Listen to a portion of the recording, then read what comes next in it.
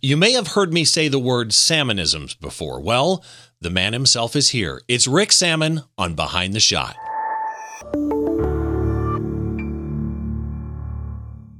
Hi, as always, welcome to Behind the Shot. I'm Steve Brausel, your host, and this is the show where we try and get inside the mind of great photographers by taking a closer look behind one of their shots from conception to completion and all those stories and challenges that happen in between. Before we actually get into our guest today on the show today, just a quick reminder for you coming up now that it's 2021. By the way, Happy New Year to you, if I haven't said that before.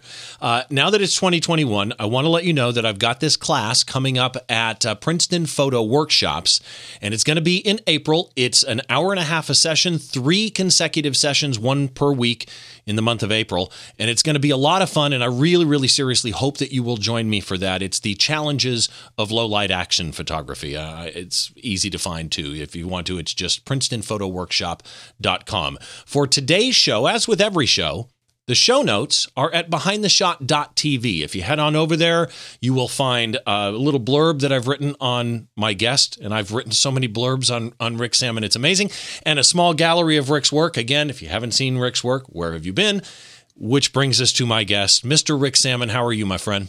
Well, Happy New Year. I'm doing fine. Thank you so much for having me. And, I was really excited. When I heard about your workshop at Princeton because you're an amazing photographer, an amazing teacher. But then I was super disappointed because you're going to be doing it online and you're not going to be like an hour and a half from my house. But hopefully, my friends, sometime you have Are to they come only here. an hour and a half from you? It's a little further. It's not far. Super nice people. Super nice people over at Princeton Photo Workshop. And yes, it is a live, thank you for bringing that up because I didn't mention it. It is a live class. I mean, we're interacting with each other, me and the attendees, but it is remote. So you can stay home, stay safe, keep the social distancing, etc. But we're here about you. You have been on this show. It's either you or Don Komarechka. I think you're in the lead now on who's been on the show more, except if you include Don with the critique shows that I do. Yeah. Okay, then he's got the lead, but still. And you've been on this show for a number of different reasons. I've known you for years and years now, but there is something about the way that I'm looking for my words now, and I should have had all this prepared. There's something about the way that you talk about photography, right? You're a Canon explorer of light, and I think I've met a lot of them. I think you're kind of the dictionary definition of what that program is because you speak about photography with a passion and a natural language. I don't know if that makes any sense. You talk about and teach photography with this natural passion. How do you maintain that over all these years? Well, I think I have the passion. I know I have the passion, and I'm passionate about a lot of things I do. Like you see, my guitar's in the back, and I was actually just recording some bass lessons. But I think that we have to be motivated. We have to stay inspired to make good music, good photographs, whatever. So I just try to have that passion come through, and it does. It does. Yeah. And by the way, you're one of the. I know a lot of people who write books too. You're one of the few people I know of that write like you talk. Steve, thank you. A lot of people say that. And, and I do try to write, I don't try to use big words, and fancy words and stuff like that. Like I don't do the crossword puzzle. If I did the New York Times crossword puzzle, I would probably use fancier words. But, who wants to, struggle through like a paragraph or even a sentence and, and also who wants to read a lot of stuff, So and it makes learning difficult if it gets, insanely. I don't want to use the word complex, but if it gets, too cerebral, at that point, your brain concentration, your learning process is now more deciphering as opposed to absorbing, and your books have that ability to just make it so you can absorb. Well, thank you so much again. And I like to make learning fun. And, I've tried to make learning fun for, since before you were born, because I've been around a long time. I've tried. But the thing is this, for your listeners and for your viewers, do a search. Why making learning fun is so important, because people actually learn better when it's fun. And so there's numerous articles. The New York Times, Psychology Today has a great article great PDF you could download on why it's so important to make learning fun. The other thing is this. I have a sign over my desk. I think I told you before. I'm going to tone it down for your viewers, but it basically says, don't believe your own. Okay, I got you. Your own PR. Don't believe your own PR. So these people who write with fans, they're trying to impress somebody. My number one thing, one of my number one things is I try to respect the subject, whether it's a listener, whether it's a reader, whether it's a Buddhist monk in Bhutan, whether it's the environment in Costa Rica. Respecting the subject is so important. So when I'm writing or whatever, I'm respecting the subject and say, what are they going to think about this sentence? I don't think about it every sentence, but I approach things like, what is someone going to think about this? Well, okay, so Rick has had books on composition, pre-visualization, road trip books, like, road trips on Route 66 or whatever. Yeah. He's had photo books with no photos, right? Right. For example, PhotoQuest, Discovering Your Photographic and Artistic Voice, and for that matter, Phototherapy, Motivation, and Wisdom, Discovering the Power of Pictures. Both of those I'm honored to have a little blurb in, but those are the definition of motivational books, really. There's no pictures. And all of this knowledge, to me at least, I guess you could argue that all the knowledge funnels into the books, but to me, it's all the knowledge of the books and consolidating your thought process leads to Kelby 1 classes, really. Mm-hmm. Because I think more than anything, your in-person, or for that matter, you know what I mean, visual teaching, I think is some of the best. You've got over 20 classes, including a new one, which is really what today is about. You've got a new class on Kelby 1 called Salmonisms, Speed Learning Advice for Making Awesome Photographs. And we're going to dive into that on the picture. But I just want the helicopter view for now of what the class is, because I quote your Salmonisms all the frickin' time. Well, actually, I was teaching a workshop, and I like to make learning fun, but I also like to make it quick. So I have all these Salmonisms, like the name of the game is to fill the frame, meaning that if you want an interesting picture, fill the frame. But another Salmonism is negative space is nice. Another one is dead center is deadly. Another one, one of my favorite technical ones is exposed for the highlights, meaning you don't want the highlights overexposed and washed out. So I'm on a workshop and I'm saying, for over the week, I'm saying, all these different Salmonisms, like be aware of the background and, see eye to eye and shoot eye to eye. So two of the participants, and I give them credit in the class, my friends Mike and Lori, they wrote down all my quotes and they gave it to me at the end, and they called it Salmonisms. So I think they're only about 12 or 15, but now I have 52, one for each week of the year. But I really thank them for coming up with the term Salmonisms, right? Because if I called the book like Quick Quotes, it wouldn't be as catchy. But the subtitle to me is the key. Right, the Salmonisms is the title and the cute part, okay? Yeah. But the subtitle is the key, speed learning, because really what these are bullet points of how to do better photography. In the class, do you cover all 52? I cover all 52 in the class, and actually you could download I think the first 15 or something like that there's a PDF you could download all of them as a quick reminder, so you could take it on your iPhone or your iPad when you're in the field. Yeah. Reason to join Kelby right there. You have created a Facebook page. If people aren't aware of it, I do want to mention it, Phototherapy on Facebook.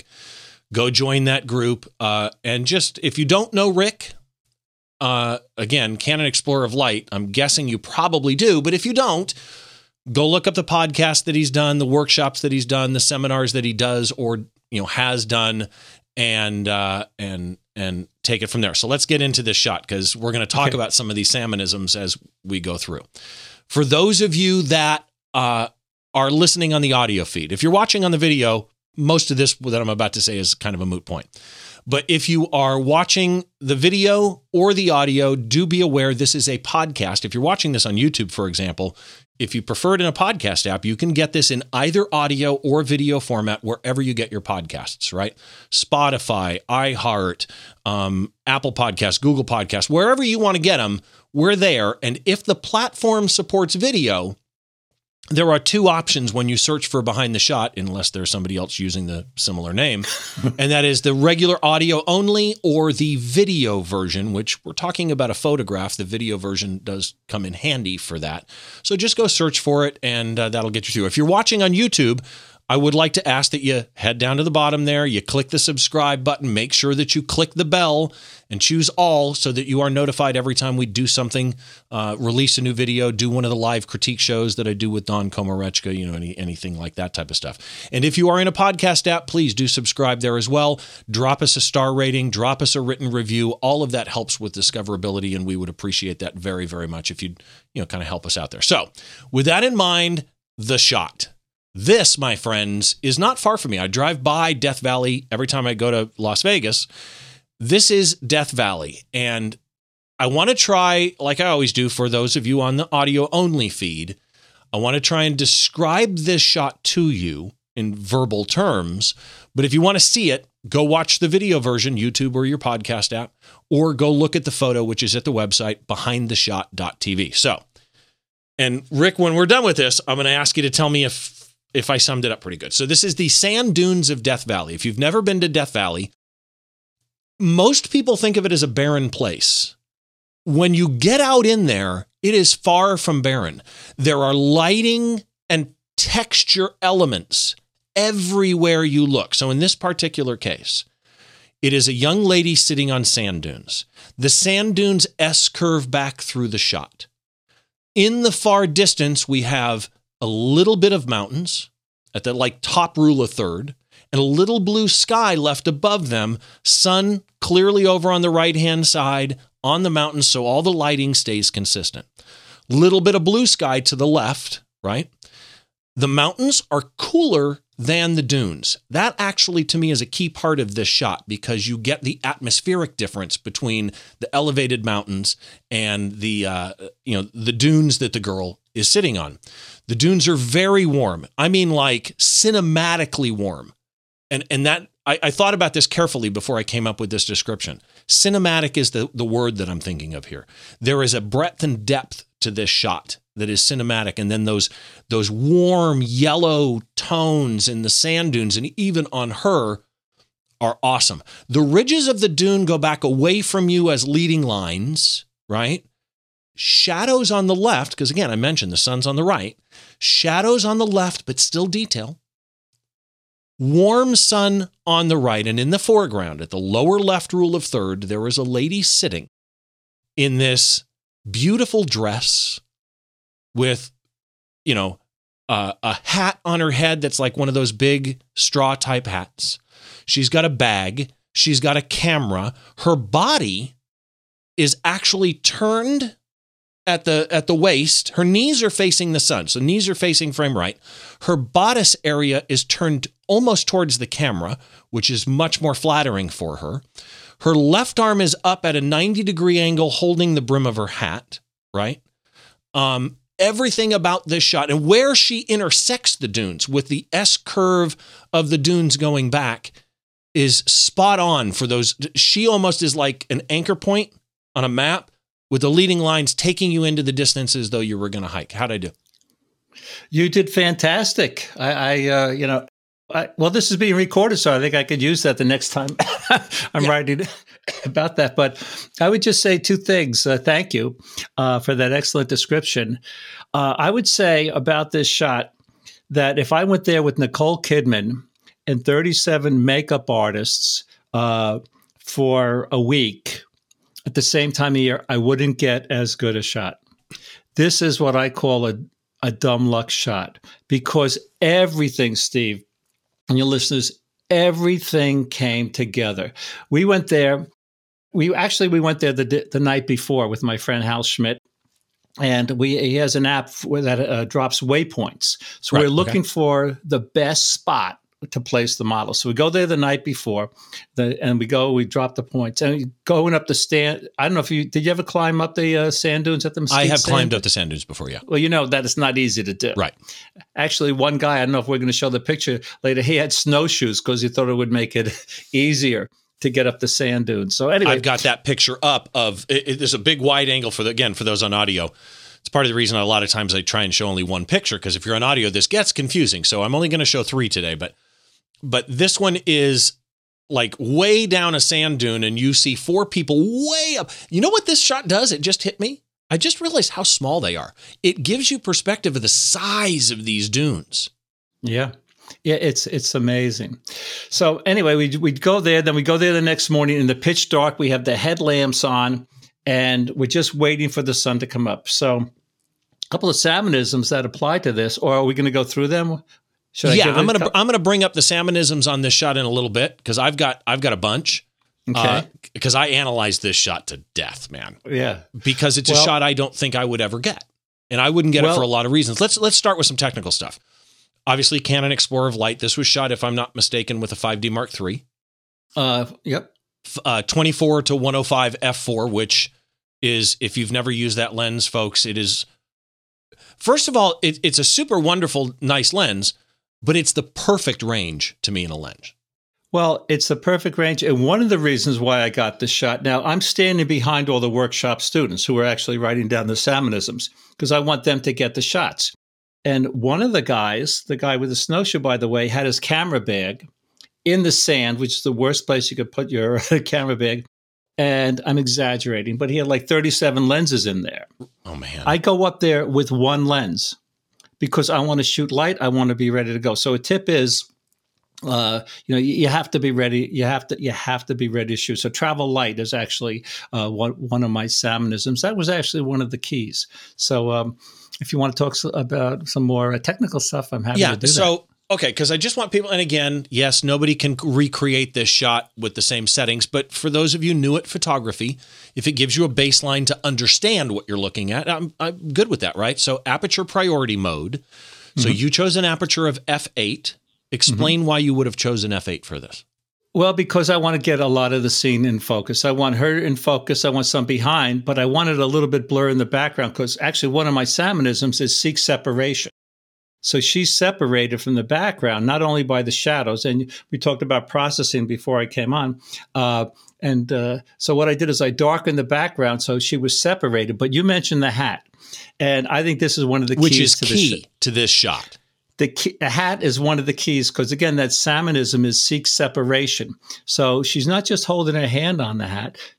Her head was getting lost in the creases of the sand dunes. So I said to her, could you please put your hat down like this, so your face is like separated from the background. So that's why.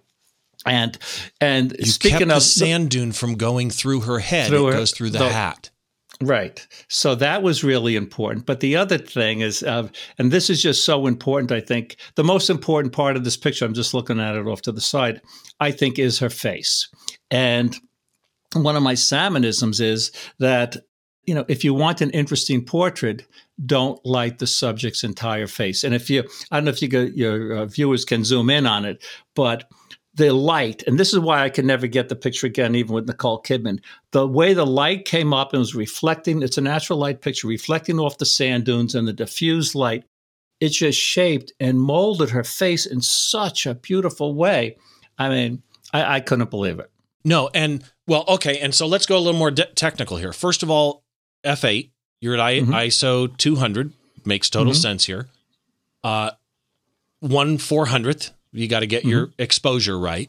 58 millimeters, and really, you touched already on two of the things I think that make a shot like this.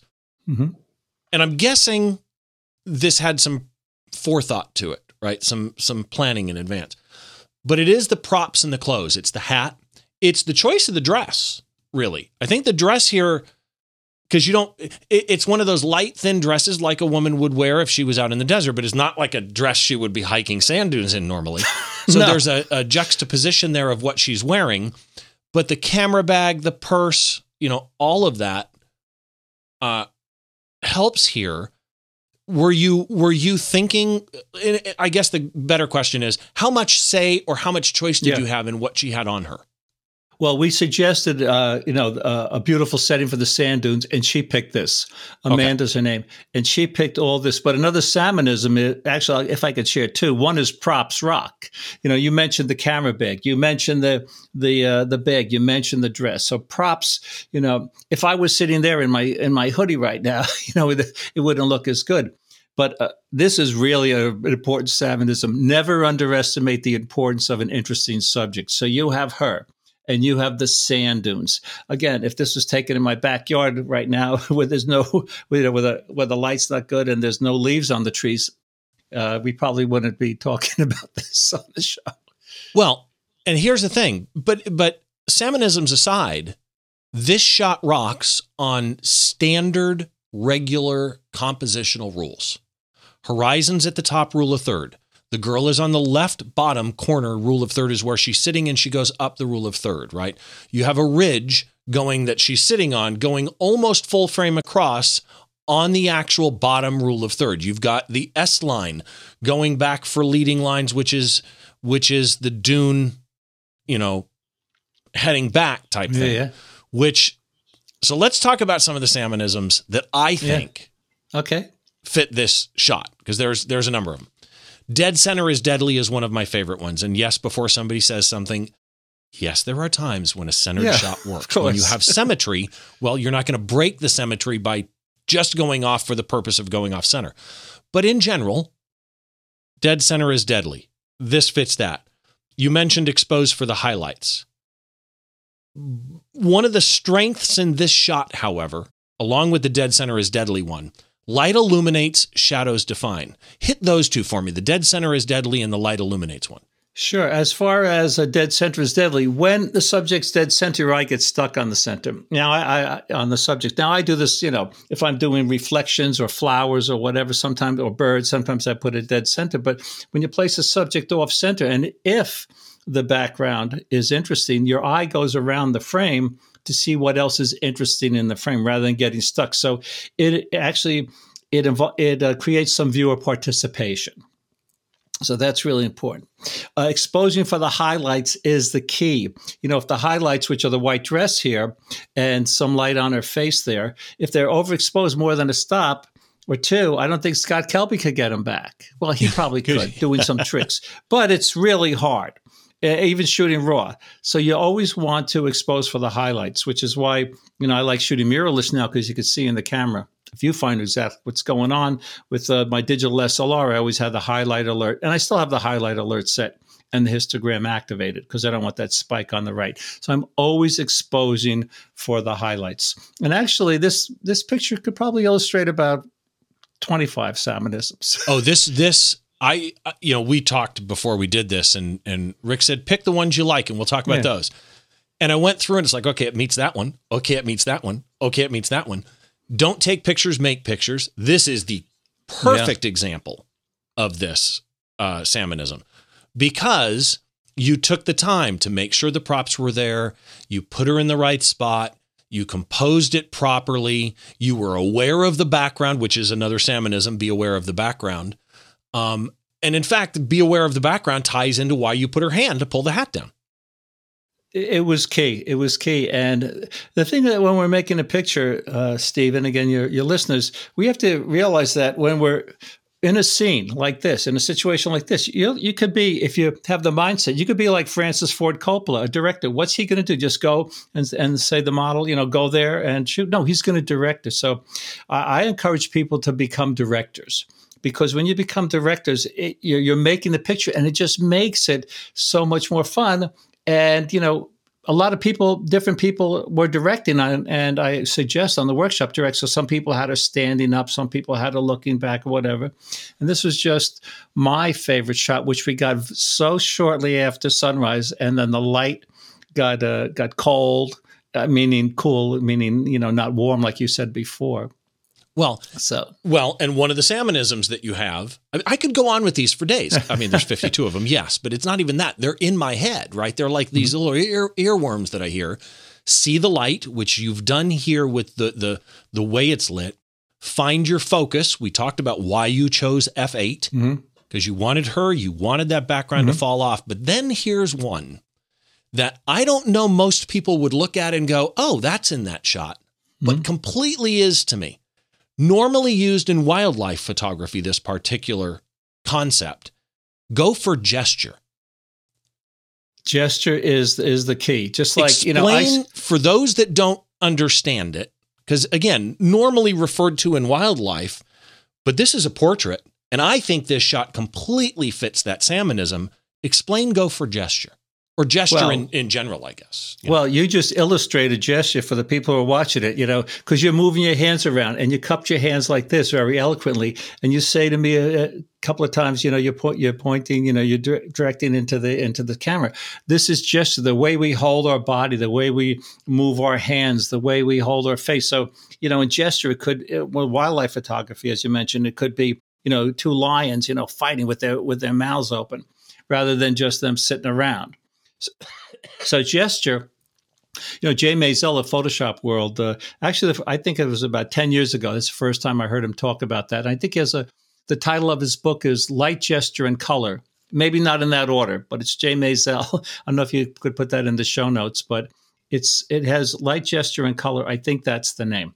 Anyway, he talks about the importance of gesture. And when I pick a wildlife shot and when I pick a people shot, it's the gesture. So it's a gesture of her, you mentioned the way her body is turned. That's gesture. The way she's holding her hat, the way she's holding the camera bag. So all this is gesture. Right. So if she was just sitting there, with her arms folded, looking out into the sunrise, it would be pretty boring. And so you want to think about that. And again, when you look at movies and famous movie scenes, just what comes to mind is Orson Welles in Citizen Kane, where he's like giving a speech, right, and the camera's down a little lower, and he's like giving this. He's so powerful. And again, if he would just sit and slouch back in a chair, it wouldn't, with a different gesture, it wouldn't have the same impact. Well, and, to me, we already talked about, putting the hand up and pulling, not just putting the hand up for pose, pulling the brim down a little bit, but the other hand too, clear thought given to hand position, right? Posing the hands. I saw a dance shot on one of the critique shows the other day that I did with Dawn, and it was really interesting in that it was a great shot, except the hands, and okay, it may have been an official dance move, again, before somebody says something. And when you're photographing a dancer, if they're doing, Bollywood, you want to make sure the hands are perfect and exact. But okay, the angle then that you chose to display and capture and freeze in time, that hand motion, was not flattering to this beautiful young lady's hands. Whereas in this particular shot, you've got all of that going on. I showed the one behind the scenes shot of climbing up the dune earlier. Yeah. It's on screen now, in fact, too. This kind of gives perspective, but this behind the scenes shot brings reality to it. So this is the model. It's clearly cooler outside than you would think based on the light. Yeah. There is no, in this behind the scenes shot, sense of that warmth. This is what you picture sand dune color, right? This is sand. Yeah. She's in a dress doing her makeup with everything sitting in the sand and some people far, far away. This is the environment that turned into that. And that to me is fascinating. And I said to you in the green room, meaning before we recorded, that your post-processing is one of the things that I don't think people talk about enough with Rick Sammon, because you do have a real sense of I guess really temperature. What I see in a lot of your shots is this sense of, like, you'll use, I know for a fact, bicolor filters to keep a sky cool, but a ground warm. You have this sense of temperature. Mm-hmm. What did you do in this shot to turn that sand color, like looks like beach sand, right? It's like a light tan, into this warm, but yet natural, right? It's not unnatural, this natural warmth.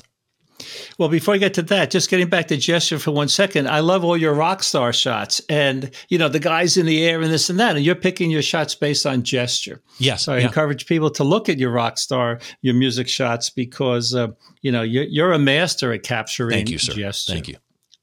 So getting back to that picture of her putting on the makeup was taken before the sun came up. So the light is cool. And so we're waiting. We don't want to shoot in that kind of light. But on that note, I recommend to your listeners and viewers to take behind the scene shots because they help to tell the story. And that's what I was trying to do there. So anyway, that was before. So when the sun came up, the light was a lot warmer. So that brown, that like gray sand, it did become that golden color. But I'm a travel photographer. And I like, warmer pictures that look as though they were taken in the early morning, late afternoon, even if they weren't. I like to warm them up. And when we used to shoot slide film, we had warming filters, 81A and 81B, filters that we put on our cameras to warm them up. So I'm warming them up a lot, but I did use a gradual filter there because the sky was white in the back, because the sun had just come up. So the sun had just come up, so there wasn't a lot of color in the sky, but there was some light fall off. So I used the Nik Color Efex Pro, and I used that gradual filter. And with that gradual filter, you can move it up and down, and you could change the blend mode. So that's how I got the blue sky. Okay. So let me understand this then. You get back from this shoot. You're a Lightroom user, I'm assuming?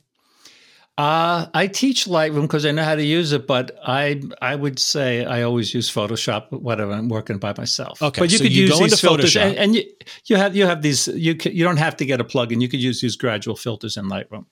So, but you bring this shot into a Photoshop.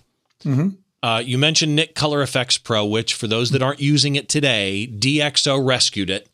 Mm-hmm, yeah. It had been broken in Photoshop, really. They rescued it. They're on version 2 or 3 now, and I still swear by it. I love in Color Efex Pro, they have one of the options is Pro Contrast, which is a filter that I absolutely love. I can work on contrast on an image for an hour and go, it's just not right. And I take it in and do Pro Contrast, a little bit of color cast removal, a little bit of contrast, a little bit of, and I'm like, that took 3 minutes and it's better than I did in an hour. It's shocking. So what you're saying is you select the preset and then you fine tune it to your liking, which is what it's really cool about. I start with a recipe and then I add a pinch. Mm-hmm. Right. That's really all it is I start with a recipe and I add a pinch. So anything else that you would have done to this shot that we should know about? Well, actually, you mentioned Nik. I did take out some of the reality from the scene. I used in Nik Color Efex Pro, there's a filter called Duplex. And Duplex, it's kind of like a soft focus filter. It's kind of like a soft, but you could also change the tone of the picture. So I picked a warm tone. Try it. I don't know if it'll work. I don't know that I've ever even clicked Duplex. I'm sure I have.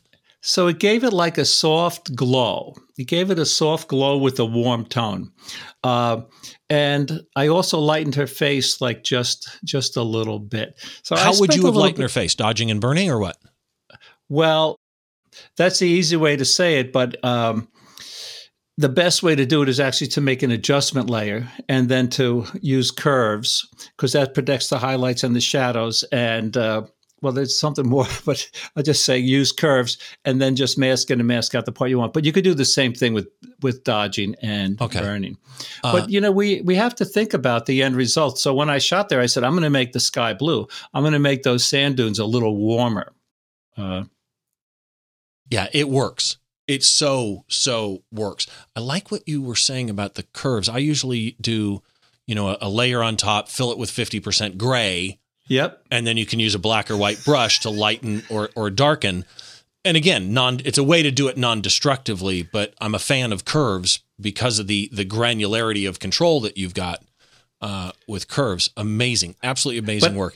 And on that note, if I may. Yeah. So I do it one way, you do it another way, and dodging and burning is another way. So there's a joke about Photoshop instructors. How many Photoshop instructors does it take to change a light bulb? 1. and 99 others to show you his or her own technique. Yeah. Right? Yes. Because there's a million ways to, and it doesn't matter as long as you get to the same place. Well, and what's funny is that's been in existence forever. Yeah. Right? I mean, computers have almost since we've known the personal computer, you've been able to go to edit menu, cut, edit menu, paste, edit menu, copy, Yeah. and Command C, Command X, Command V, or Control. Yeah. Right? Mm-hmm. There's been multiple ways. When I used to teach computers for a company called ExecuTrain, that was one of the things was quite often there's 3-4 ways to do something. Pick whichever one works for your mind, right? It's not a correct or incorrect. It's how does your mind work? It's the reason some people like Capture One versus Lightroom. Let's be honest. Right. They both kind of do the same thing. You can argue all day that Capture One or whatever has a better raw engine. Okay, that's valid. But in reality, it's the same reason when people used Aperture from Apple before they canceled it. It's because their mind wrapped around it easier. Yeah. Right? I mean, that's really what it comes down to. So I have a question for you before we finish up. Yep. And in all the times you've been on this show, like 342, something like that. Okay. I've never asked you this because I just started it kind of last year, but I ask every guest this, and I intentionally, so my apologies in advance, I do not warn them ahead of time I'm going to ask this because I kind of want it to be off the cuff. Okay. Who is a photographer or artist that you think people should know about? They may know already or they may not, but that you really think, you've got to go look this person up and look at their work. Do you ever hear of John Isaac? It's a great question. Do you ever hear of John Isaac? No, I have not. How much time do I have to tell you about John Isaac? Tell me. A couple of minutes? Okay, John Isaac. I've known him for probably 35 or 40 years. Okay. I met him when I was doing the PR for Minolta cameras back in the 80s. And he was a Minolta photographer back then. And I don't know what he's using today. But anyway, so we got to be good friends. He was a staff photographer at the United Nations. I love telling this story. He was a staff photographer at the United Nations. So I became good friends, and he had amazing pictures. He would go all around the world and photograph different cultures. This is he's one of the reasons why I'm a photographer today. I wanted to be more like John Isaac, ISAAC, John Isaac. So anyway, he goes to Africa, and he's working with Anne Bancroft, who was a famous movie star. Yep, famous actress. Famous actress, right? And he was going to Biafra with her, trying to raise money and awareness of Biafra. And he goes there, and there's a famine. And he goes there, and he sees one too many babies die in the mother's arms. So he comes back. He's totally depressed. He goes to his apartment, which is not far from here, or was not far from here. He puts his cameras away, and he's in his apartment for like a year. And he's not taking pictures. He's not printing. He's not doing anything. So he's sitting in his apartment, and the phone rings. Johnny? Yes? It's Michael Jackson. Michael Jackson calls him up and saw some of his work on a poster and says, Johnny, I'd like you to be my personal photographer. I'd like you to photograph the birth of my baby. And I'd like to, as a music photographer, Steve, you like the story. Well, you like part of it. He says, I'd like you to follow me on my world tour and photograph me on stage and playing for a year. Yes, so please. He goes. So John is sitting in his apartment. Michael Jackson calls him. So he's off. He photographs the baby. And you could do a search, or I could try to find it. John Isaac photographing Michael Jackson. So it shows John Isaac on the concert where Michael Jackson is like dancing around. Well, and his website, if I'm not mistaken, is johnnisaac.com. It's JOHNISAAC.com. So. Yeah. So he goes, but the thing is, he went to so many concerts. And do you wear earplugs? Oh, yes. I have custom molded earplugs. John didn't wear them. So his hearing's not so great today. So I think you would recommend to every music photographer that you must wear them. But he is such an amazing instructor. You might want to have him on the show. He's an amazing instructor, amazing photographer, a genuine person. And he's India. And he came here, you do remember the Ted Mack Amateur Hour from the 60s? Okay. John came here with like $5 in his pocket and a guitar, and he goes on Ted Mack, and he's like, this guy from India, and he's yodeling. This is all true. And you could do a search on YouTube and find this, John Isaac yodeling. And this somehow or other, he would make a great guest. So anyway, he somehow or other, he gets a job developing film at the UN or being an usher, I forget. Then he becomes a UN staff photographer.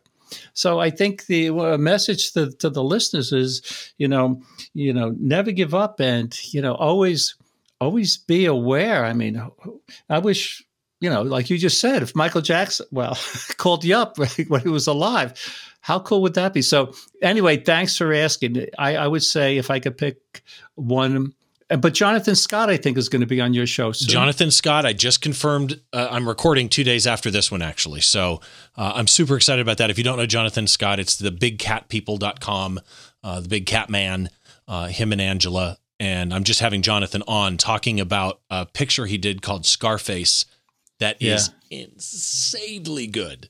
It's a lion. Yeah. Yeah. And that one is already pretty much scheduled. It'll be the first episode probably in February because they've got a Kickstarter, and I want to make sure that I tie it in with their Kickstarter when I release it. But yeah, excited for that. So the links that Rick mentioned, the photographer that he mentioned, all of that stuff will be in the blog post for this, which is at behindtheshot.tv.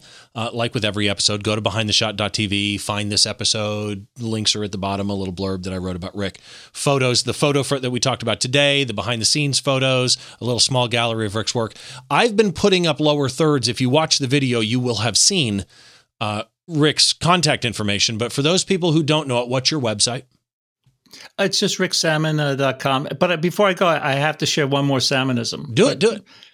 Yeah, one of my favorites is that the camera looks both ways. And in picturing the subject, you're also picturing a part of yourself. And you make this so easy. And this really applies, I think, to, everything, all your interviews. You're there, you're making it easy. So the microphone hears both ways, the camera looks both ways. And I think that's really, I really think that, you do a great job. I always love coming on the show. Thank you so much. And I know all the guests. I have been friends with Rick for a number of years now. And there's times that we'll just send emails back and forth just for fun, or text each other just for fun, because good humans are hard to find. And I miss seeing you in person. Please do tell Susan hello. By the way, folks, if you do not know Rick's wife, Susan, I mention this every time, and I think I mentioned it in the blog post that I wrote. The old saying, behind every great man is a better woman. She is an amazing photographer, and she doesn't use all the expensive gear. She uses a phone. It's like Scott's wife, Calibra. Same thing. What these ladies do with a phone will never cease to amaze me. Susan just got the new one with the wide-angle lens. It's amazing. It's amazing. It really is amazing. And the truth is, any phone today takes amazing pictures in the right light. So ricksalmon.com, Facebook and Instagram, Rick Salmon Photography. Twitter is just Rick Salmon. So again, Rick, as always, thank you so much for being here, man. I really do appreciate it. Well, thank you. You're the best. But I've told you that many times. Yeah, the check is in the mail, my friend. The check is in the mail. So for everybody, make sure that you go check out Rick's stuff. He does workshops when the world stops ending. He will probably start doing workshops again. He's got online classes, over 20 of them at Kelby One, and that's kelby1.com. He's got a great blog with a ton of great content on the blog, so go check that stuff out. For me, I do want to once again remind you, PrincetonPhotoWorkshop.com/remote, I think it is, /action. It's going to come up as a lower third, so you'll see it there. Make sure that you go check that out, and if you're interested, I hope to see you in the workshop. It's April 2021, 3 consecutive weeks, and it's going to be 90 minutes, roughly, each particular week. Who knows if I go late? I've got a lot of stuff lined up. It's the challenges of low light action photography. Also, for those of you that are watching on YouTube, please make sure that you head down, click the subscribe button, click the bell, choose all. That way you know when I do the critique shows or release a new episode. The critique shows with Don Komarechka only air on YouTube. And if you want to participate in those, go to Flickr. Still one of the best places to display your photos in high quality, actually, which is why we chose it. You can do a free account at Flickr, but pay if you like the service. And join the Behind the Shot group on Flickr. Submit your images. participate in the community, have fun. If you want your images considered for the critique shows, the behind the shot critique shows that Don Komarechka and I do once a month, then it's simple. Add your pictures to the behind the shot group, tag them with BTS critique, all one word, no quotes. It's not a hashtag. Flickr actually has a tagging system, which turned into Ticker, believe it or not. So use a Flickr tag of BTS critique, and that'll get you set up. And to everybody that's been participating in those, thank you. To those of you that watch Behind the Shot, I can't say it enough. Thank you very, very much. My name is Steve Brazill, and as always, your support, your kindness throughout this past 2020 year has been very, very welcome. To all of you, I hope that you have a great new year, and please, we will see you on the next show, I hope.